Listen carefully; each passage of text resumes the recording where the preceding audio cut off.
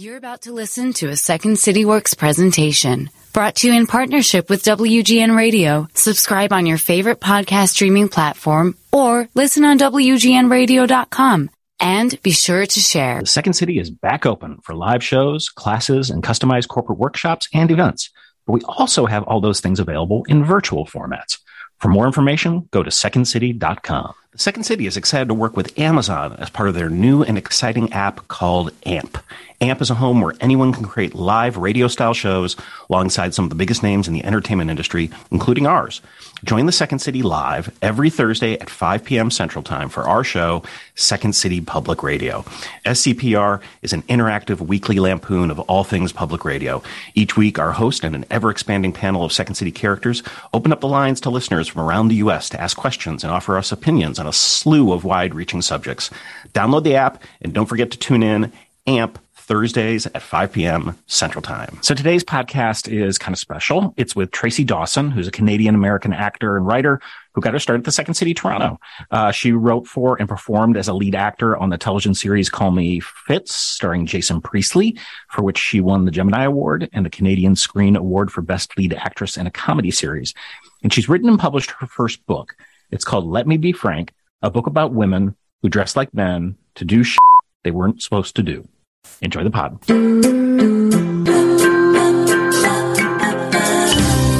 The Second City is a world-famous comedy theater, and it got so famous because it has produced generation after generation of comedy superstars. That didn't happen by magic. Second City's improvisational pedagogy fuels great performance, and the same practices that made stars of everyone from Bill Murray to Tina Fey can be applied for success offstage, at work, at home, and in the world. I'm Kelly Leonard, Executive Director of Insights and Applied Improvisation at the Second City. This podcast is about collaborative conversations, seeking connections, and finding a better way. This is Getting to Yes And.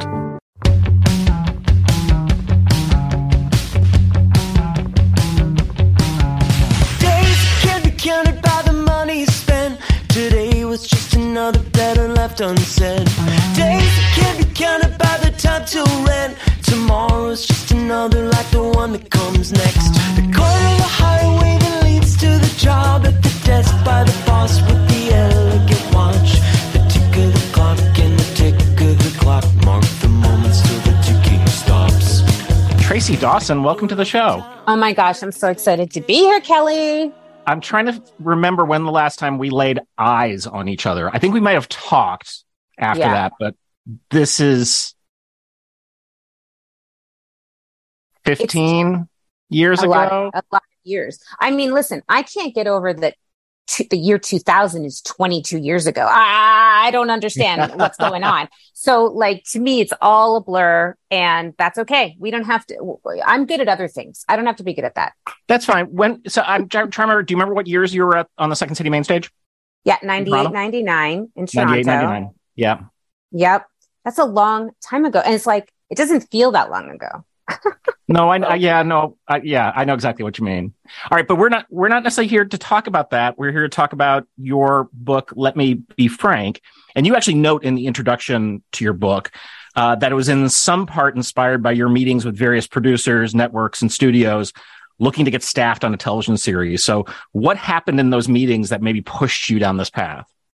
Yeah, I mean, it was definitely like an inciting incident where I was meeting with people, as you do when you're a burgeoning TV writer, with executives. It's called staffing season, and they have all these shows, and then they've got all their new shows that are coming in the fall, and they need writers they need to staff up, right? And so I was meeting with this executive at a big studio, and this executive, a woman, no, I don't know why I'm saying it like that. She says to me, did any of our pilots grab you? Could you see yourself writing on any of them? I said, yes, I like this one. I like this one. I like this one. And then she just plainly said to me, oh, well, none of those have any female needs. So, and I think I must have, I think I must have turned red. I remember feeling hot. I remember heat. Yep. And I remember shame. I felt really stupid, because I like to think of myself as someone who's like in the know. I know what's going on. I'm 3 steps ahead of you. I'm very prepared. I've read all of your pilots. And that was a curveball I really didn't see coming. I had never thought of myself, and this is why I felt stupid. I just had never thought of myself as a female writer. I thought of myself as a writer, right? And I'm sure a lot of people can relate to that, of people who've been othered historically, right? And so it was, I was upset. I was ashamed. I felt ashamed. And then I went home and I got angry, which I'm sure you can understand. And I started to think, I started to think about Tootsie and Dustin Hoffman. And I was just like, he didn't even look like a woman. Like he didn't even pass. I was like, I could probably pass. And then of course I was like, that seems like a lot of work. And I'm pretty lazy. So, but it stuck with me. Right. So that incident stuck with me. And I started to put it in my writing, like that sort of anger, like I wrote a pilot about a woman, like a reverse Tootsie original comedy pilot about a woman in comedy who was dealing with, sexism. And we had a huge star attached to executive produce, and we took it out and we didn't set it up, blah, blah, blah. But it definitely always stayed with me. And then I thought maybe this could be a TV idea of, women throughout history who disguise themselves as men just to do what they wanted to do. And I thought, there's not going to be enough people. Like, I was like, there's not going to be enough people for a TV show. And I started to research and I was like, there's a lot more people than I expected. And so it initially started as a TV idea, which I didn't put in the book because I was like, we're not here to talk about my TV career. But, we didn't set that up. It was a very tumultuous time with the Writers Guild, the agency strike, which we didn't have to get into, but like all the TV writers had to fire their agents. It was just like a very tumultuous time. We didn't set that project up. Also, anthology series, very hard to set up, right? Expensive, different time periods, la, la, la. So I was sad. I was like, all these women I've learned about, all this research I've done. And I was like, I wonder if this could be a book. A thought I've never had before, Kelly. Yep. And I said, well, you know what? Let's just start writing. And that was like the beginning of the end. So it's very research laden. I mean, like heavily research. And you did all that on your own? Oh yeah. I did not hire a NYU student intern. No, like I did. Here's a funny thing. I read a lot. I watched a lot. I discovered in this process that I love research, that I find it a little addicting. I find it like being a sleuth, like a private detective.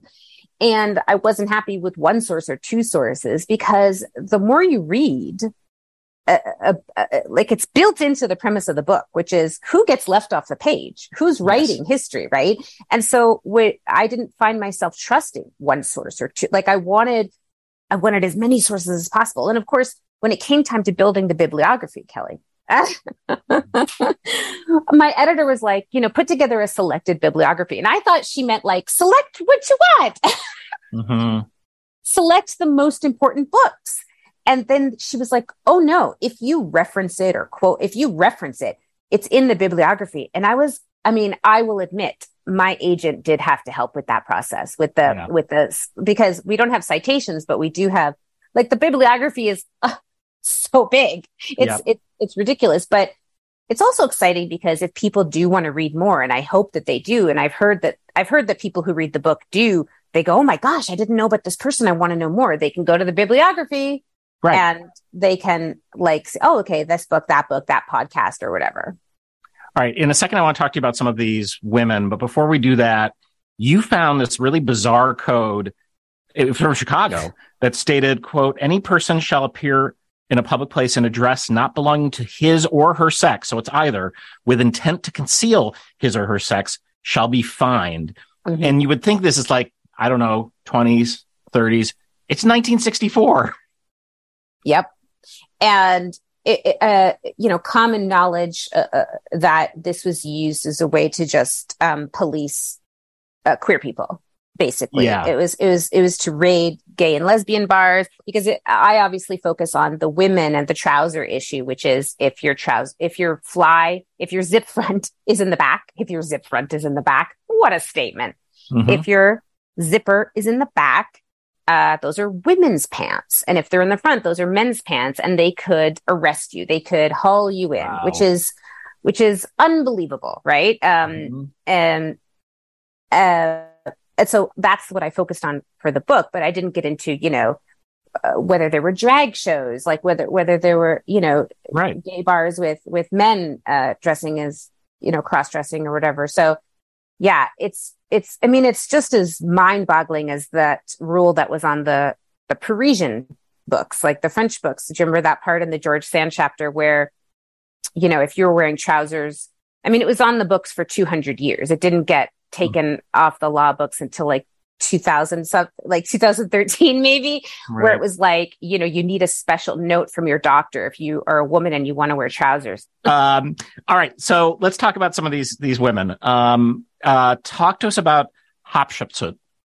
So Hatshepsut was a female pharaoh, absolutely incredible. And she started up as a queen regent because, as was sometimes the case, the king would die. And then the next person in line was like a toddler or like a baby. Yeah. And, so she effectively was ruling as queen regent, which was not uncommon.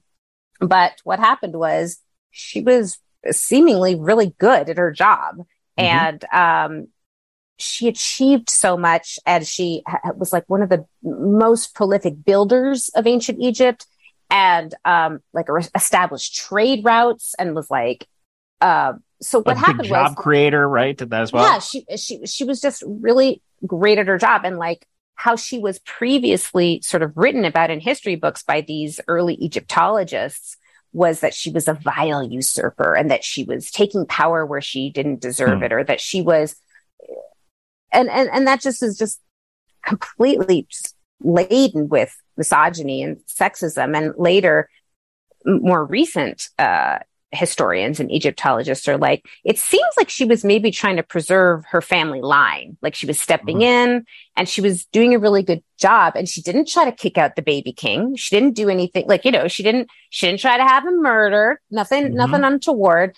But what she did do was, as she gained power, and as she was having all these achievements and building, she started to take on, through imagery and these statues, and a more masculine look, right? That's why she fits into the book. So she's doing something, quote unquote, she shouldn't do, right? She's a woman. Right. It was not traditional for a woman to be a pharaoh, to be a king in ancient Egypt.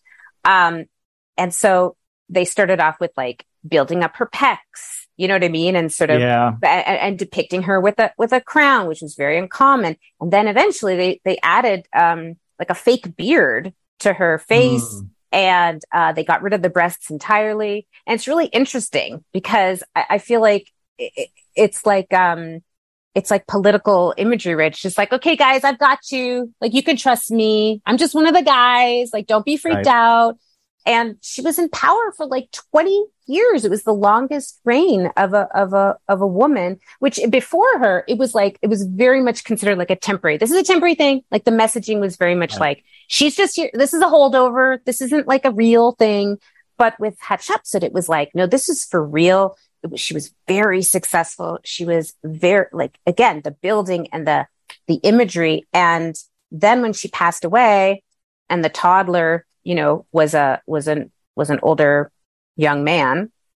When his reign was coming to a close, that's when he started to try to wipe her sort of from history and like get rid of a lot of these. They couldn't get rid of her buildings because the buildings were some of the most incredible that were built during her time.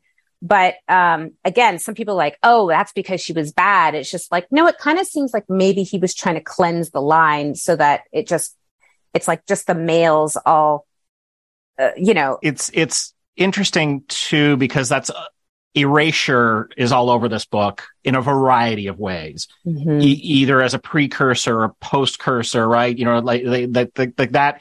And you say, in their first line in the book is, quote, "We all know that history books were written by the people who held the power in the pen. Old white dudes," end quote. And so you do more show than tell with regard to that, because it's part of all these individual stories, which it's why it's a compelling read, but it's just a fact of history. Yeah. It's like something that I say in the Mary Edwards Walker, chapter, someone that I love. And again, not everybody in the book was taking on a disguise, Right. It wasn't. So it's like, there's a lot of, I really stretched the premise to really include what the subtitle says, a book about women who dressed like men to do shit they weren't supposed to do. So Mary Edwards Walker, everybody knew that she was a woman, but she said, I don't dress in men's clothes. I dress in my own clothes. And she's the sole recipient of the Medal of Honor. And she was the first surgeon in the Civil War. And what I say in her chapter is, God only knows the innovation and the achievement that we missed out on because old white guys were sticking their fingers in their hairy ears saying, no, we don't want to hear from you. We don't want that idea, or we don't, it's okay.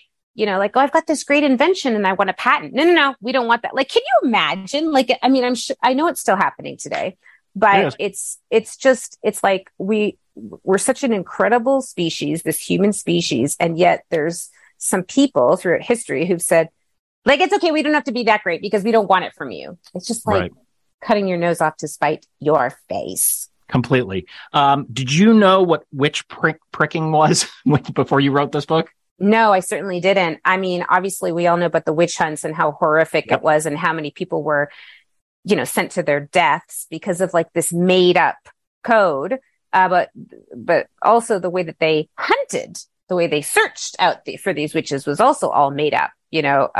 Let's throw her in the lake and see if she floats or sinks. And it's just like, this is a great system. So witch pricking, no, I was pretty horrified. I definitely had a hard time when I was researching this chapter and writing it because it was a downer. It really brought me down. Like, it just was so horrifying. But essentially, for the listeners, there's this long needle, and it's stuck into a person's body. I'm sure it's no surprise that most of the time the witches were discovered to be women, even though not exclusively. And so sticking this long needle into their body, and if it doesn't, if the person doesn't feel pain or if they don't bleed from that spot, then they are a witch. And just the details of the process. It's not like it was like, come into this sanitized, beautiful room with a chaise longue and like, we're going to prick you. No, it was like town square, strip the shave the head, like very like, are we sure this isn't like I'm innocent before I'm proven guilty? Like, this seems like you're jumping ahead if you're taking these steps. But yeah, I had to lie down at one point and just like hug my dog while I was doing this chapter, because the book is obviously written with levity, and I'm a humorist. My background is in comedy, but this is some heavy stuff. And I mean, that's what I gravitate towards anyway, is like the darkness and the light. You know what I mean? Like the stuff that I write generally is like, let's look at how messed up it is to be a human. And like, let's also laugh at it, because that's like what my job has always been. Well, it's funny because I don't know if you've given this some thought with the news and this last week, but you have a whole section on Iranian women sneaking into stadiums.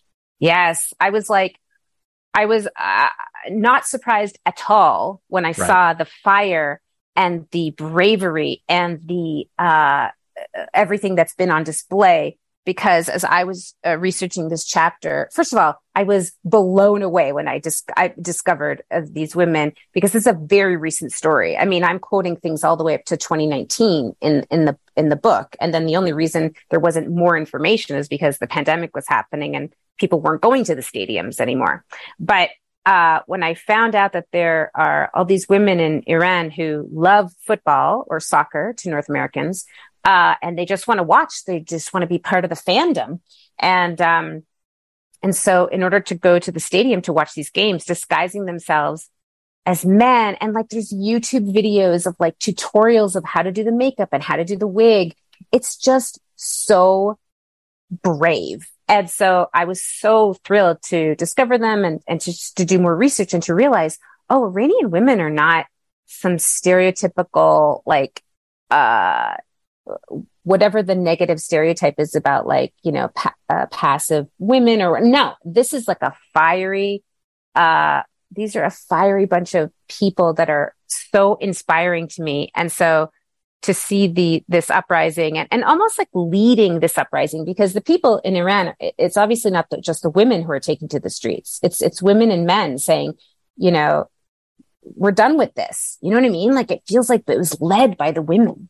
Yeah, this strikes very close to home for me because my boss is an Iranian woman who is my dear friend and who just about 4 hours ago gave birth to her first baby boy. Oh, wow. Welcome to the world, Cyrus Jalili. Oh. And my baby gift, which will have been opened by now, I found an Iranian national football onesie. So that is on its way to the Jalili household. How but these, adorable. you know, it's been those images that we're seeing right now of these incredibly brave women in the street, you know, tearing this off with and knowing that like the worst thing could actually happen or is happening. It's maybe the most, I don't know. The book feels prescient in that way of like, oh, and now this, but you know, that kind of struggle, you don't get through it without those brave acts. I mean, it's super scary, but like even in the sort of, as I was wrapping up the chapter, I was talking about this thing that had begun in 2020 when this video went viral on Twitter of a woman riding a bike with her hair out and the hair blowing in the breeze. And that this is such an image right now, is the hair blowing in the breeze, like, yeah. And that it's illegal. And she was committing two criminal acts, right? She was riding a bike, which women are not supposed to do. And she wasn't wearing the head covering. And she was when I saw that video, I mean, I was like, oh my God, like, and she was arrested and I don't know what happened to her, but the joy and the strength in her face. And as she was waving to onlookers and raising her fist, and then all of a sudden, you know, more and more videos of women riding their bikes. So it's like, this is something that it feels like you can't, like, something is happening and you're not going to be able to squash these people. Yeah, 100%. The Margaret King section is amazing in terms of this sort of, right, this lineage. And can you talk to us a little about who she was and then the other people involved with this? I just love that chapter and I love Margaret King. And, you know, I was supposed to be in Germany right now and we were going to go to the place where she actually disguised herself as a man to go to medical school in Jena, Germany, which is 2 hours, I think, south of Berlin, but I had to postpone my trip until next year. But so Margaret King was an aristocrat, born into great wealth and great privilege in Ireland. And her family, like, you know, she was one of, I think, 2 or 3 daughters, and they hired a governess to come and you know, educate the girls. The education of girls back then would have been playing cards and serving tea and how to sit properly. And reading was certainly not encouraged. Reading was not, but they happened, but those parents happened to hire a famed women's rights activist, author extraordinary, Mary Wollstonecraft. Now, she wasn't famous when she took this job. And as I say in the book, you know, oftentimes writers and thinkers have to supplement their income with taking care of other people's kids. I mean, I certainly have in my day. But so there she was. And I don't believe that they had any idea that this person that they hired as a governess was going to come in and start talking about, you know, fair wages and like the proletariat and like women's issues and equality, and that it's great to read books because it broadens your mind. And, you know, she only lasted a year in that household, but the mark that she made on Margaret King is phenomenal to me. The fact that it was 1 year and then Margaret King became almost like a disciple of Mary Wollstonecraft and decided to leave her privilege, leave her husband, leave all of her children, which she would have had to do in those days, completely relinquish all rights and visitation to the children, because she fell in love with a man while they were vacationing on the continent. And so she decided to go after love, to go after fulfillment, but also she had raised all these healthy children. And at that time, to have all of your children survive and to live was a huge deal. And Margaret knew that. And so she's like, I was good at that. I took care of them. I breastfed them. I'm a caregiver. So Mary Wollstonecraft always said, women shouldn't just be nurses and mothers. They should be physicians. They should be doctors. They should study because it's natural inclination, blah, blah, blah. So Margaret was like, yeah, why not me?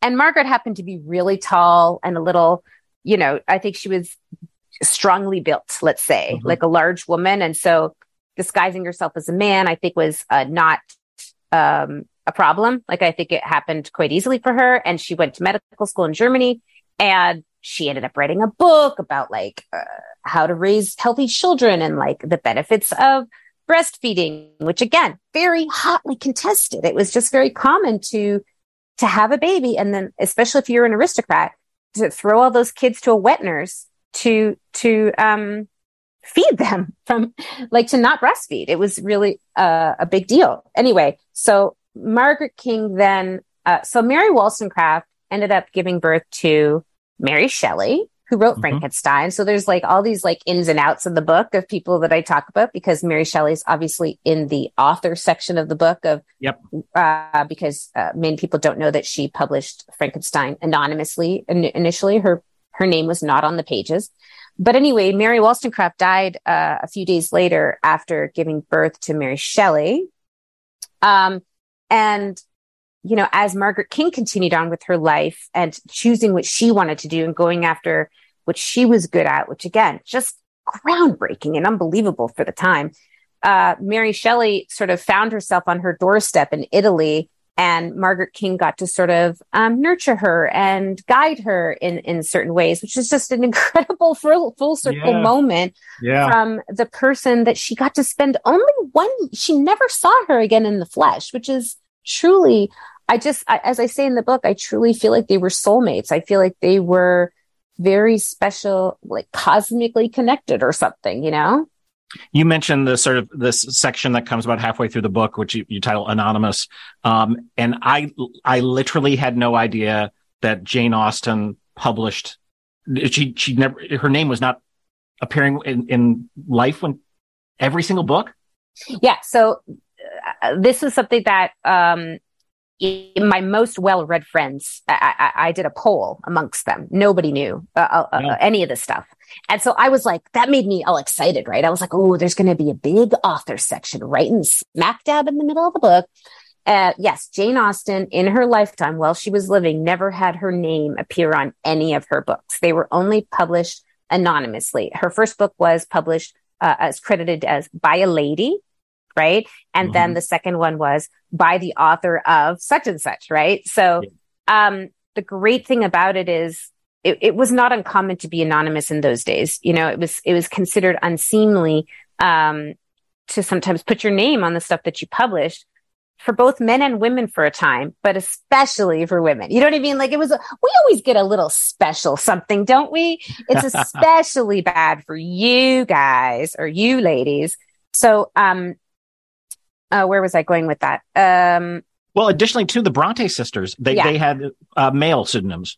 Yes. So the great thing about Jane was, she did not take a male pseudonym, and she did not say anonymous. I love that she chose by a lady, because it's like saying, oh, I'm a woman, but I'm not going to tell you who I am because I'm not supposed to, but just so you know. And I love that. And the Bronte sisters only published in their lifetime using male pseudonyms. People do not know that, which is mind boggling. And it made me even more excited about writing that chapter. You know what I mean? And Mary Shelley, initially Frankenstein was published with no name whatsoever, but her husband wrote the foreword, or the whatever they were calling it. I guess it was a foreword. And so, a lot of people thought, oh, well, he really wrote that, because she was 19 at the time. And they thought, what, a 19-year-old girl would write this monster story? I don't think so.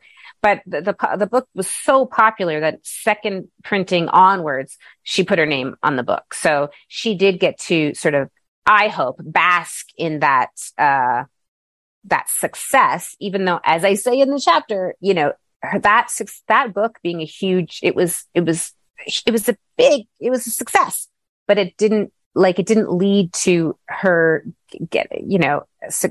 she had to keep working, and she had to keep striving, and she kept being rejected. And it's like, can you picture like a man who had the kind of success that she had with Frankenstein, like keep having to prove herself over and over again, himself, you know what I mean? Like it was never easy for her whole life. You have one hit movie as a male director, and you're easily going to have 9 more shots at it, even if all those films are terrible.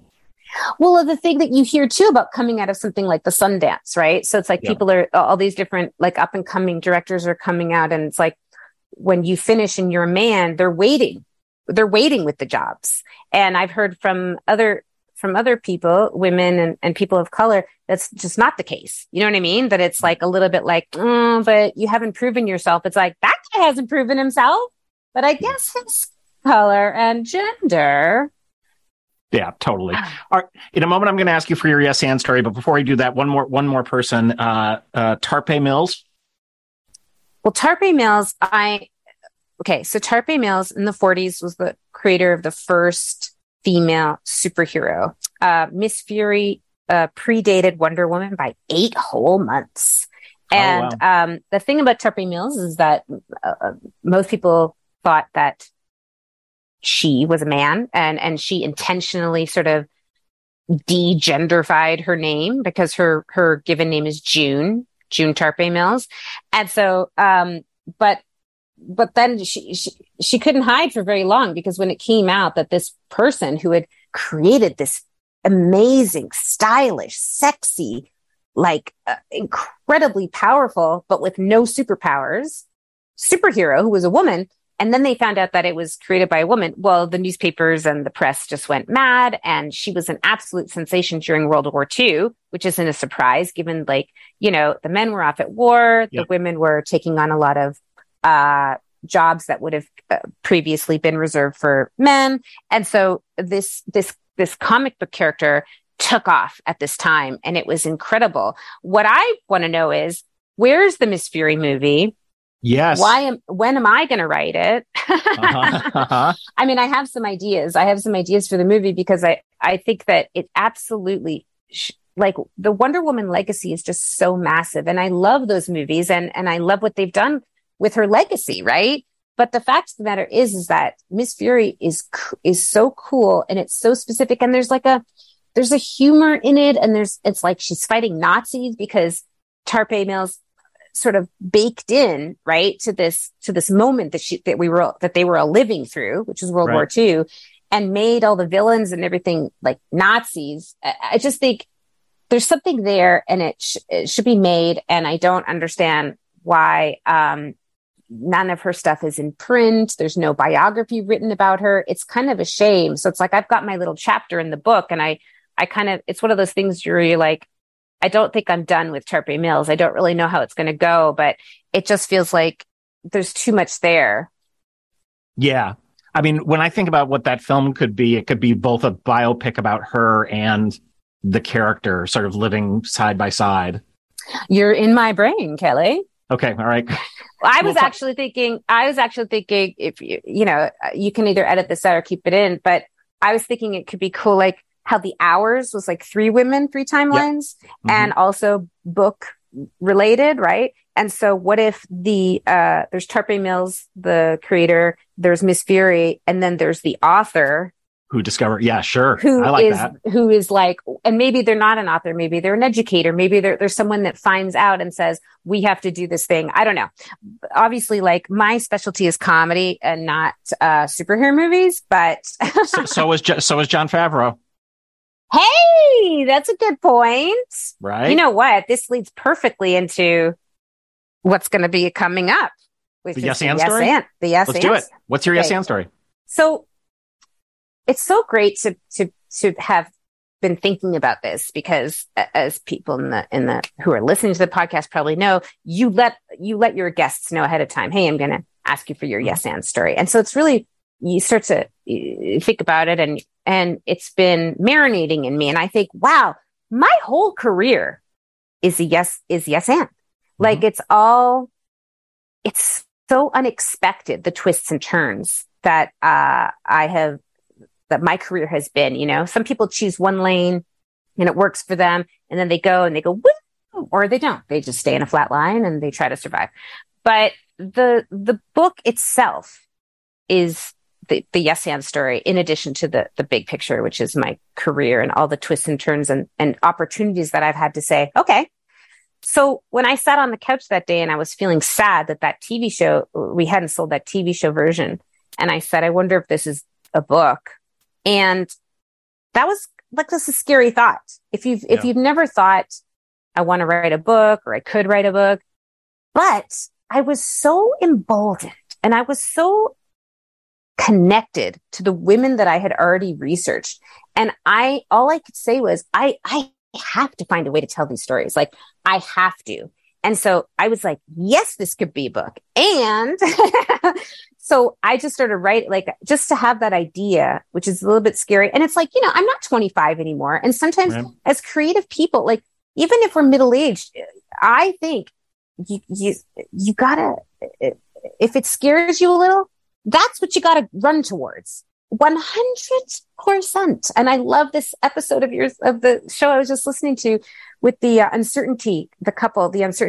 I loved it because everything he said about like saying yes and like challenging yourself and pushing yourself, I agree. And so to me, sitting down and being like, hey, why not? Let's see what happens. I'm going to write some pages of this. I'm going to reach out to some people in the literary world. And I'm going to literally just wear my heart on my sleeve and say, is this a book? And luckily, they very excitedly and enthusiastically said, yes, this is a book. And so that's the thing it's been an amazing lesson, because it's like, you just don't know what's around corners. Talk about uncertainty. You know what I mean? Right, and so, right. And it's like finding the curiosity. Right? The curiosity of like, I don't really know how this is going to go. And am I going to write books now? Because I've already got another idea for a book and we're talking to HarperCollins about it. And it's just like, wow, that's interesting and strange. Right, Kelly? Like, it's like, we don't know where we're going. And that all comes back to my beginnings at Second City, I think, which is, even though, I came into Second City as, a real character comedian, and they had seen me on stage and they asked me to come audition. It wasn't like I was like gunning, right? Like other people work their way up, of the tour co and everything. And so, so I did not come in as like, I'm the strong improviser. I was like, I'm the strong character comedian, who's wacky. But what I learned is just like, just the being in the moment, like just being ready. Like it just set me up for like basically my whole entire career, because I don't know what the offer is going to be. Right. Like what life is going to, you're yelling out to the audience, can I get a suggestion? It's just like, you literally don't know. And, yeah. And the other thing that I was thinking about too, is like how Second City was like, how that's like an anthology. Like the shows are like these scenes, right? And there's a theme, there's definitely like sort of a theme, but it's like, we're talking about things that are important to us in these bite-sized ways. And then I went off and, was a stand-up and a character comedian. But then I wrote a play that was that was produced by a big theater in Toronto. And it was like an anthology, and it was these things. And then I write this book, and it's like, so it's like, this seems to be my, I don't know, like that's sort of the medium that I like to work in. Yeah, like a pastiche almost of a patchwork of. I mean, I think what you're leaning into, which I like very much, is your work, your art is mirroring your life in regard to learning and then showing other people and then learning again and the constant pivot that we've got to do, and because if you don't. I mean, those are the unhappy people. The unhappy people I know in my life just never could. They once they got thrown off track, they thought that was it. Man, that's wild, because I just thought of something that you said that made me want to say something, and I can't remember. But yes, I think that. Oh, and it's what it made me think of is, it's funny because when I go to a restaurant or like a place where there's a wine table, like what I love is variety. I love combos. Yeah. I love a wine flight. I love a beer flight. I want to stay open to this idea of like trying as much as possible. And it's like I'm just aware of my mortality, and I want to like get as much as possible as I can. I don't know. Does that make sense? But absolutely. Yeah. The next book idea is definitely like, in the same vein. And it's just a wild life. The book is called Let Me Be Frank. Tracy Dawson, thanks for coming on the show. Thank you so much, Kelly. The Getting to Yes And podcast is produced by the Second City and WGN Radio. We are supported at the Second City by Mike Farinaccio and Colleen Fahey. Our show is produced by Andrew Harris at WGN. The music that you hear at the beginning and end of the podcast is by Jukebox the Ghost.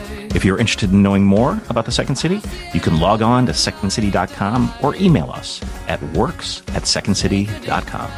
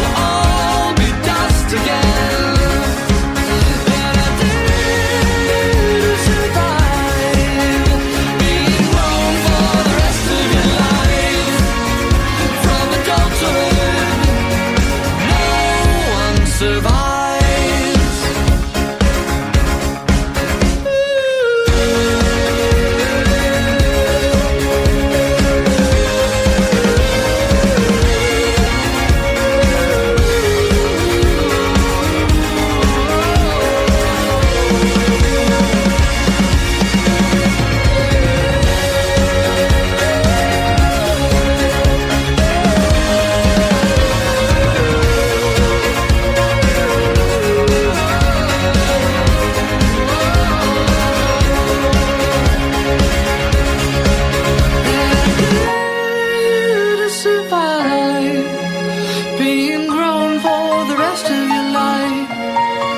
from adulthood.